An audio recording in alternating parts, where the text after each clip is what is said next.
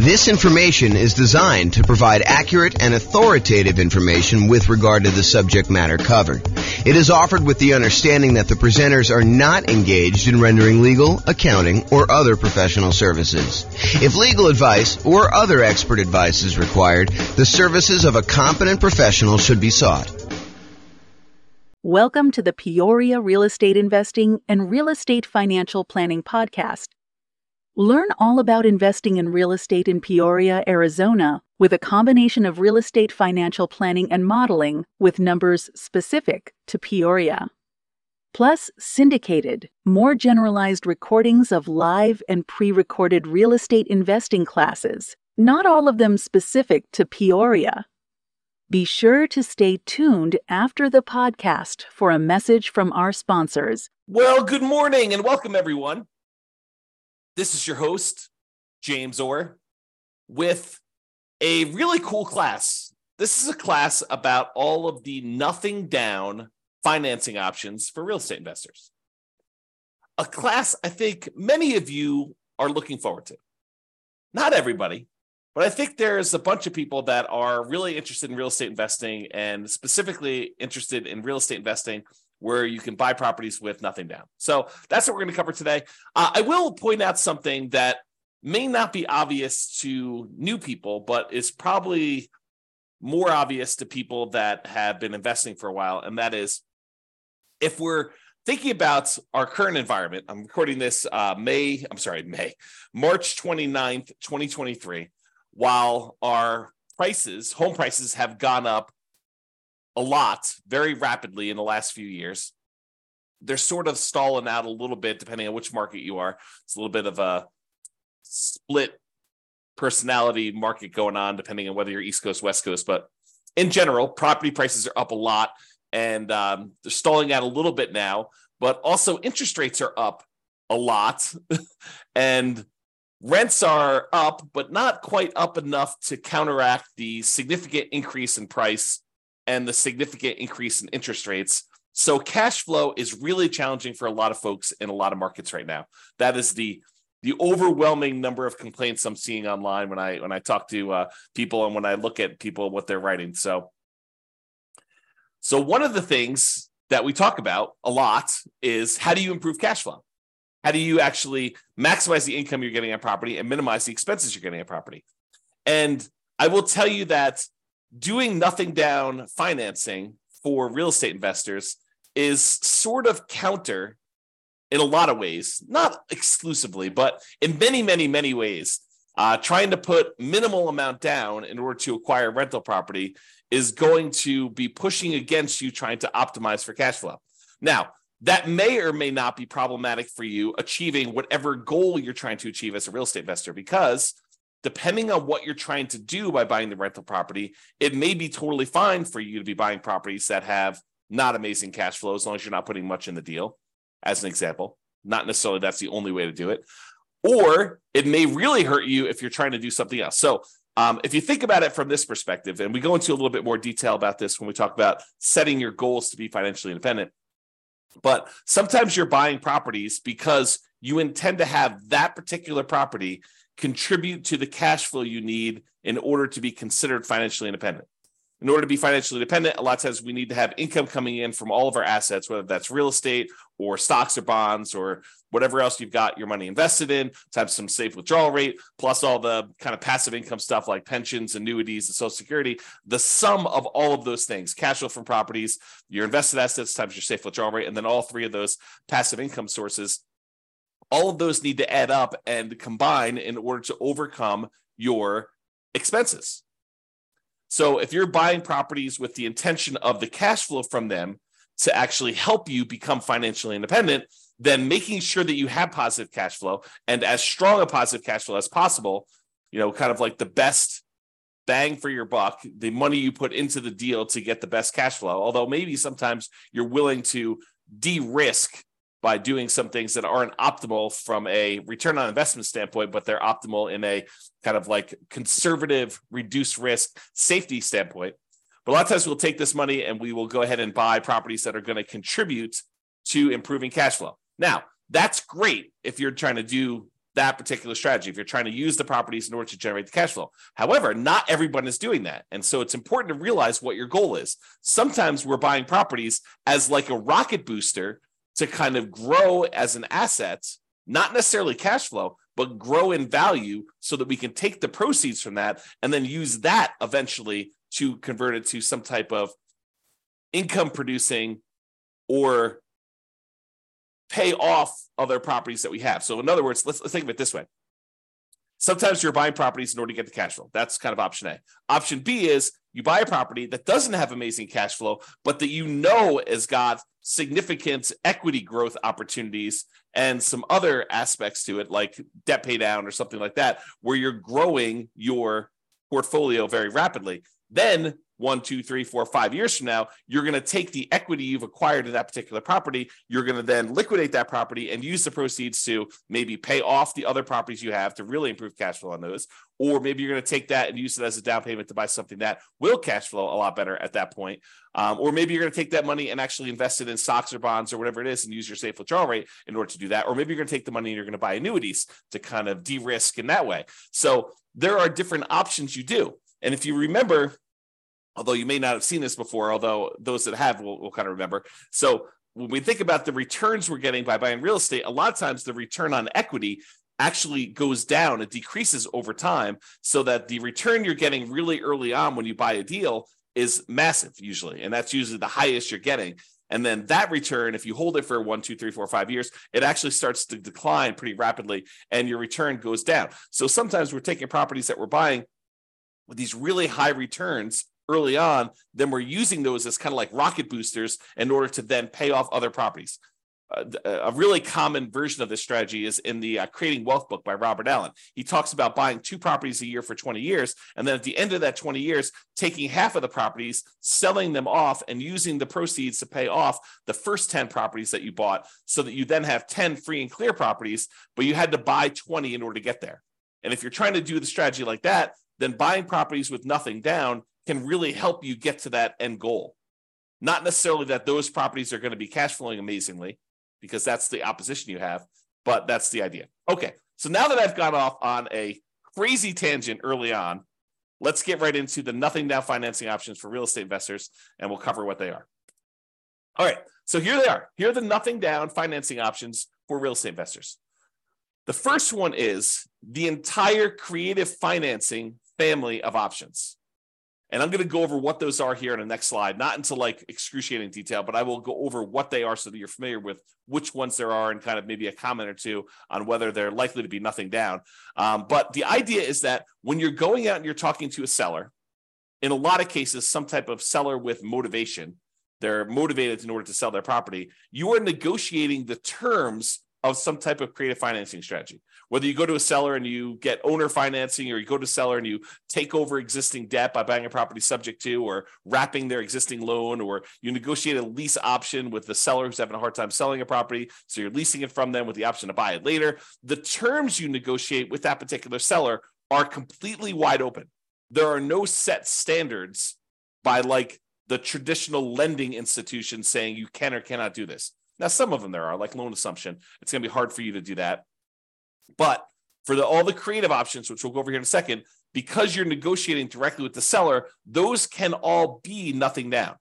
Now, I will tell you that they can be nothing down, but you're more likely to see them as some down. Sometimes a little bit down, sometimes a lot down. It's really what you're willing to do will determine how many deals you can do. For example, let's say you go to a seller, and the seller says, okay, I'm okay with your creative financing stuff, but I need a little bit of money up front. I need $10,000 or $20,000 or $50,000 or $100,000 in order to do the deal. And the deal is really, really, really good. But if you're saying I only will do deals that have nothing down, you may have to walk away from that particular deal, even though it would be otherwise a good deal and would require a little bit of money down. Okay. Now, there may be another seller that's like, sure, I'll do nothing down. It doesn't matter to me at all. And you could do those. But I think you'll find more deals and a wider variety of deals. And sometimes I could argue better deals if you're willing to put a little bit down. Okay. All right. So that's creative financing. Private money and hard money. A lot of people just interchange these. I actually think of them as different. So private money, in my mind, is a lender is someone who is not in the business normally of lending money. And the most common example I use is grandma. You're at Thanksgiving dinner. You're telling grandma that you are doing this real estate thing. You're investing in some properties, and maybe you're flipping properties, and you're going to this hard money lender, and the hard money lender is charging you, 15% and 2 points. So they're charging you 2 percentage points of the loan in order to initiate the loan, and they're charging you 15% interest for the 6 months or 8 months or 12 months or whatever that you have the loan out there for. And grandma says, "Whoa, 15%. I'm only getting 4% on my CDs.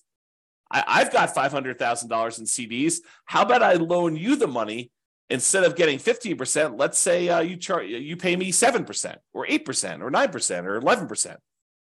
And you say, "Grandma, that sounds great." And she's like, "Well, it's better for me. I don't want to give the bank this money, and they're only paying me 4%. I'd rather have you do it. You can make some money with it, and I get more than what I get in the bank." Or maybe even grandma says, "I'll do it for the same 4%. I might as well."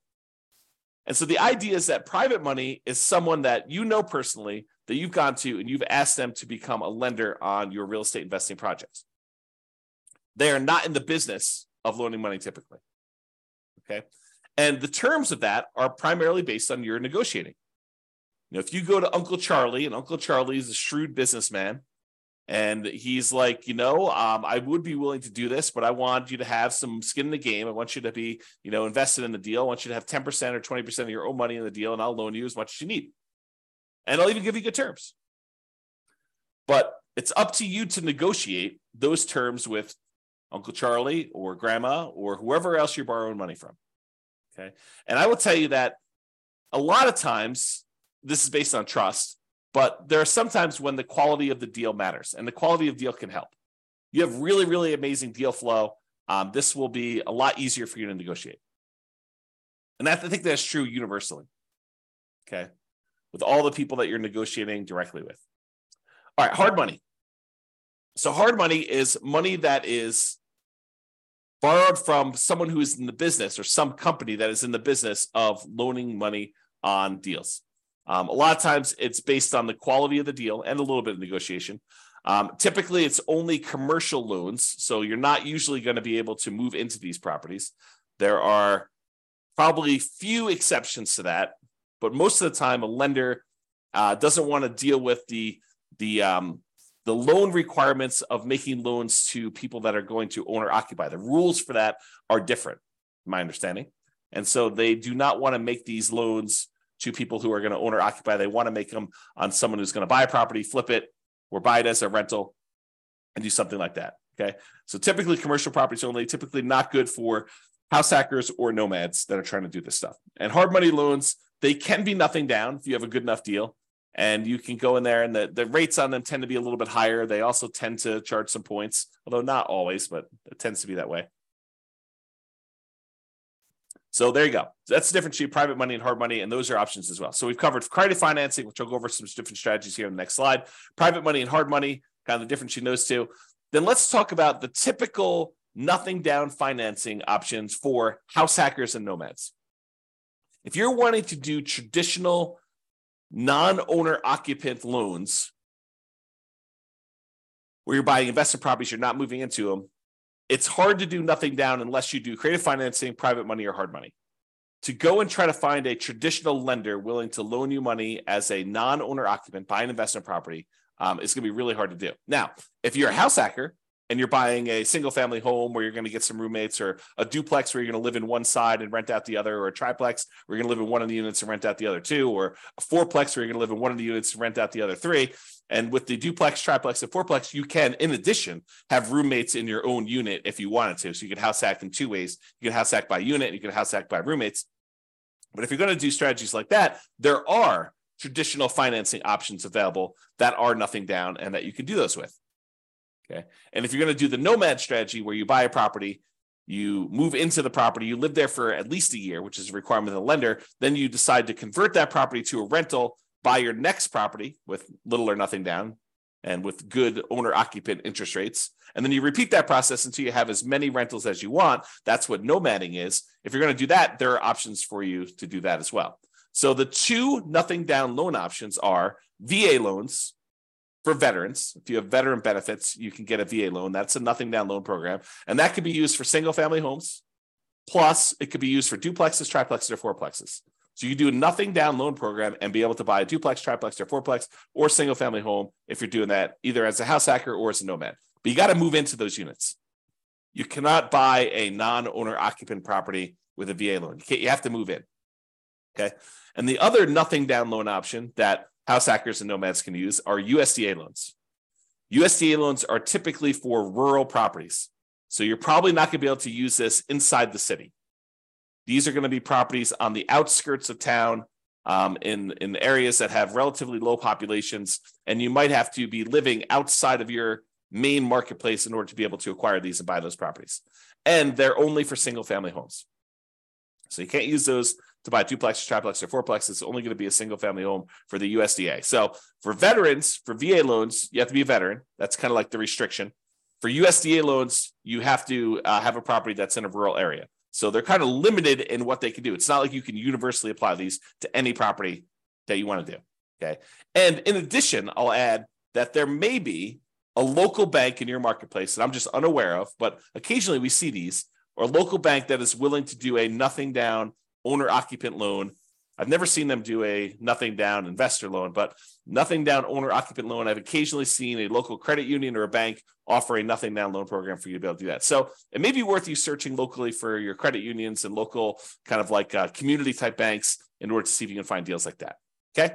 All right. So what I'm going to do is now we're going to go over the creative financing options, just kind of explain to you what those are and whether or not I think that they are likely to be nothing down type deals. And then we'll go over a little bit more detail about the VA loans and the USDA loans, which are the two primary ones that we're going to do. And then we'll finish up. Okay. So creative financing. There are 6 kind of groups of creative financing in my mind. There's owner financing, where the owner acts like the bank. They're the ones providing the financing. And in order for it to be owner financing, in my mind, it has to be free and clear. So the owner must own the property and not have any mortgage on it themselves in order for it to be owner financing. If they have a mortgage on it, it has to be wrap financing, where they're going to wrap their underlying type of loan.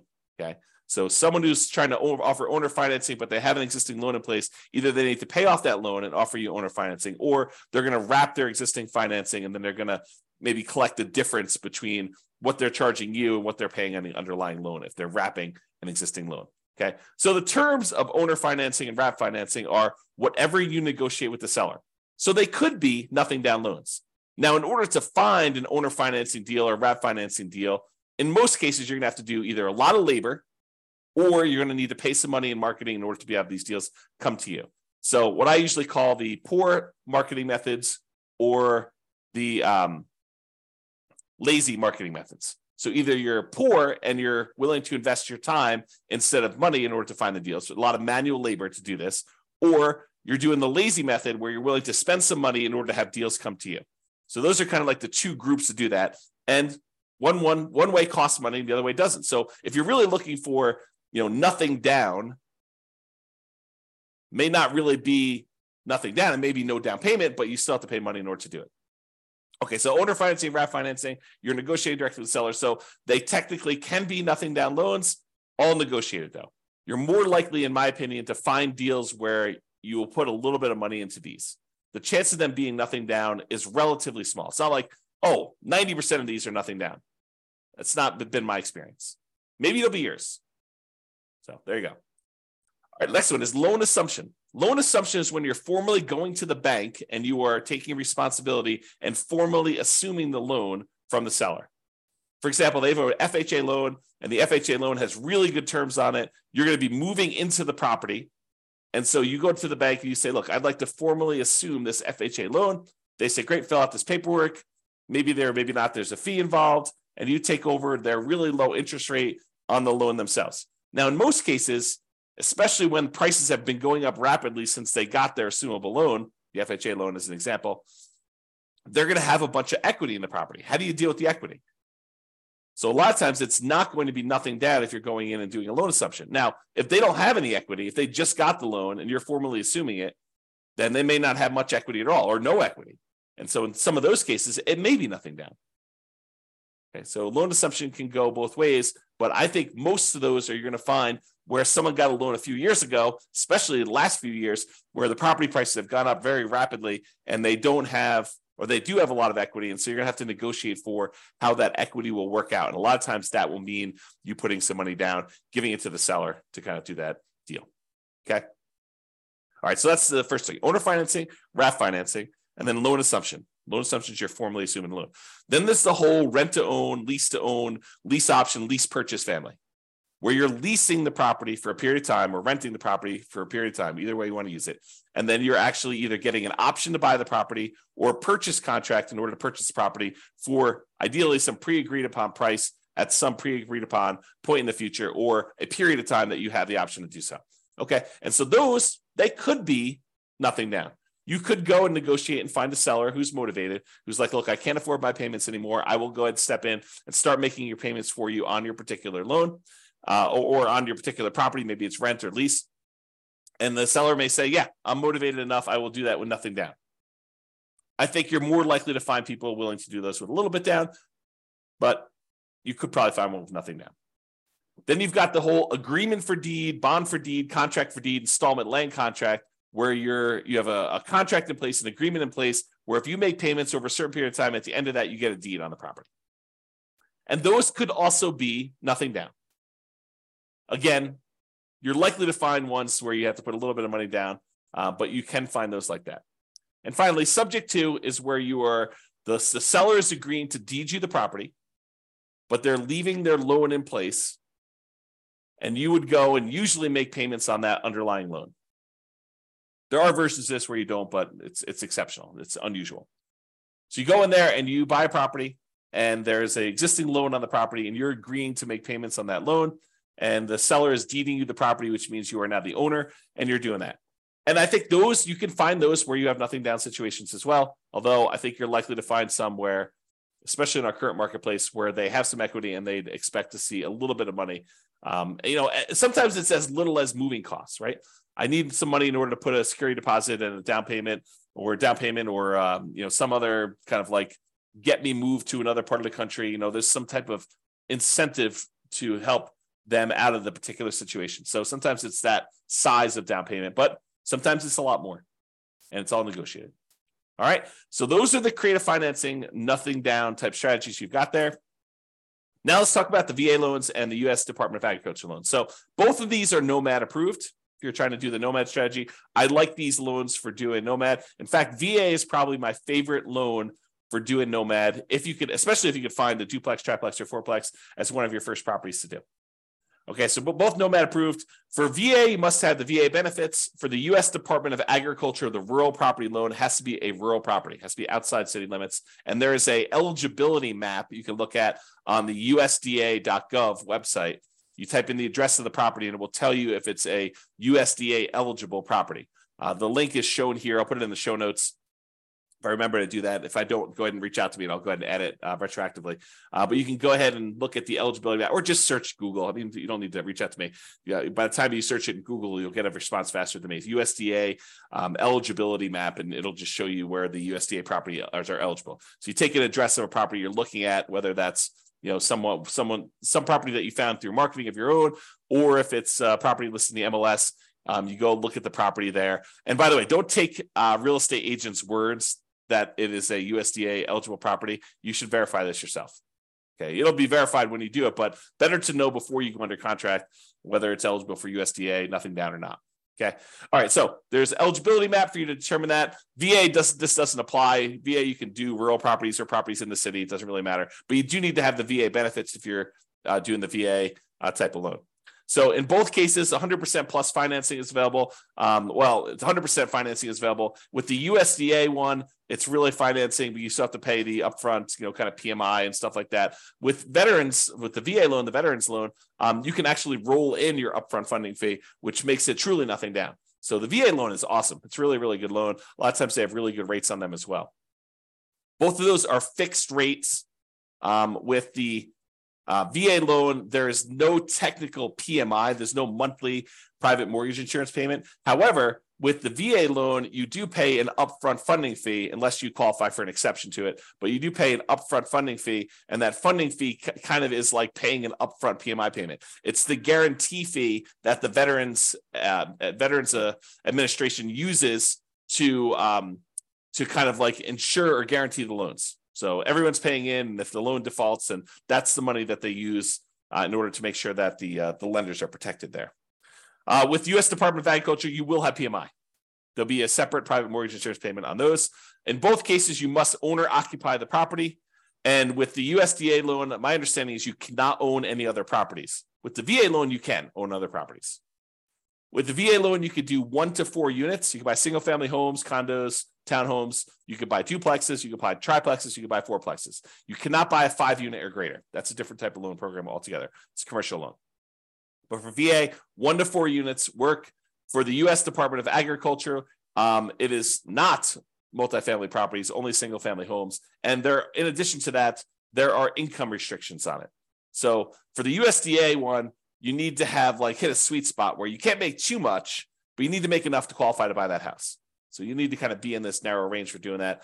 For the VA loan, my understanding is there's minimum restrictions, basically saying that you need to be able to qualify for your loan based on debt to income and stuff like that. But there's no maximum income that I'm aware of for the VA loan. Check with your lender. Your lender will tell you the actual rules. With VA loan, technically you can do more than one VA loan at a time. So it's based on your VA eligibility, like how much of that stuff you're using for their loan guarantee. So if you're buying more than one property, you may be able to use it more than once or use it partially. Talk to your lender about the details in that, but it is possible to have more than one VA loan. The appraisals on VA loans can be a little bit longer, and they can be a little bit stricter. I've seen some VA appraisers really nitpick for very tiny things that I think would easily pass at least a conventional loan. For as one example, one of the VA loans that a client of mine did, there was a flight of 3 stairs or 4 stairs going down to a sunken area on the property, and the 3 or 4 steps did not have a handrail, and the VA appraisal required that there be a handrail, which I thought was a little bit nitpicky, but just be prepared for that mentally. You can get up to 4% maximum seller concession, so you can get a seller to contribute some money to help you get your VA loan. With the U.S. Department of Agriculture, I believe it's a 6% maximum seller concessions, and you'll want to verify all this detail with your lender when you're getting these loans here. And then there's a whole bunch of information on funding fees, which I'm not going to go into a ton of detail. If you're going to get a VA loan, though, you really should go talk to your lender or look up the VA funding fees on the next slide. The VA funding fee is that kind of upfront PMI payment, which helps the VA guarantee loans to do that. So just be aware. So those are really the differences between the U.S. Department of Agriculture and the VA loans. Oh, I was going to mention, don't trust the real estate agents for telling you which properties are USDA approved, because sometimes they just assume it's out in the country, so that's USDA approved, and they don't really know. They didn't go and check on the map. There are a lot of really great agents out there who will go check and verify and do that for you. And then there are a handful of agents who will not. They don't know what they're doing. They don't know to even look this stuff up. And so you should do it as a double check. Okay. So this is some information about the VA funding fees, but go read it on your own. I'm not going to cover in detail what it is, but there are kind of the amounts of the loans, if you've done it once or more, or how many times you've done it. And there's a whole bunch of different stuff in there about the types of loans and whether you're doing different things with it. So in conclusion, there are several nothing down options, ranging from all the creative financing family of stuff, owner financing, lease option, subject to wrap financing, all those different things there, to private and hard money loans. And all of those options are typical for doing non-owner occupant financing. So a lot of the creative financing stuff, it doesn't require you to be an owner occupant, with the notable exception of probably the loan assumption, which may require that you owner occupy the property. But a lot of the other ones will not require that, or it's negotiated. But do private money loans or hard money loans, you could definitely do non-owner occupant loans with those and buy investment property. In other words, by doing those. And for all but the hard money loans, there are probably also good options for house hackers and nomads trying to move into a property, get some income while they're living in the property if you're house hacking, or move into a property and live in the property for a year or two or whatever it is, to then convert that to a rental and continue to buy properties as owner occupants moving forward, like what we call the nomad strategy. So they could be good options for that, everything except hard money. Hard money is probably not going to be a good fit for doing house hacking or nomading. Now, there may also be local no down payment options as well from like local banks or credit unions or community banks and stuff like that. So just be aware that those are the primary options. The two mainstream nothing down programs for traditional financing are the VA loan and the USDA loan. And these tend to be really good ones for house hackers and nomads. In particular, if you are a veteran, thank you for your service. And also, those are amazing loan products for you to be able to get, especially for starting out. A lot of times, I will recommend to nomads, if you can get a VA loan and buy a duplex, triplex, or fourplex as your first property, that's amazing. Now, if it's going to take you 2 years to find a property where that would work for you and you can get the loan and be able to qualify for the property and be able to actually close on it, it may be better for you to buy a different property first. But if you could buy one because your marketplace has a bunch of duplex, triplex, and fourplexes kind of sitting around there, our local marketplace where I live do not. So it's really, really hard to find these. In a lot of cases, it would be better for you to get started and not wait for your VA benefits to be able to do those. Just go buy a single family home if that works for you. But if you can do it, it's really, really good if you could buy a duplex, triplex, and fourplex first with a VA loan. So that's all I got for you. Hope you enjoyed this class on nothing down options for real estate investors. This has been James Orr. Hope you have a great day. Bye-bye for now. With home prices up, mortgage interest rates up, and rents up, but not quite enough to counteract the higher prices and interest rates, cash flow on rental properties in Peoria is harder than ever.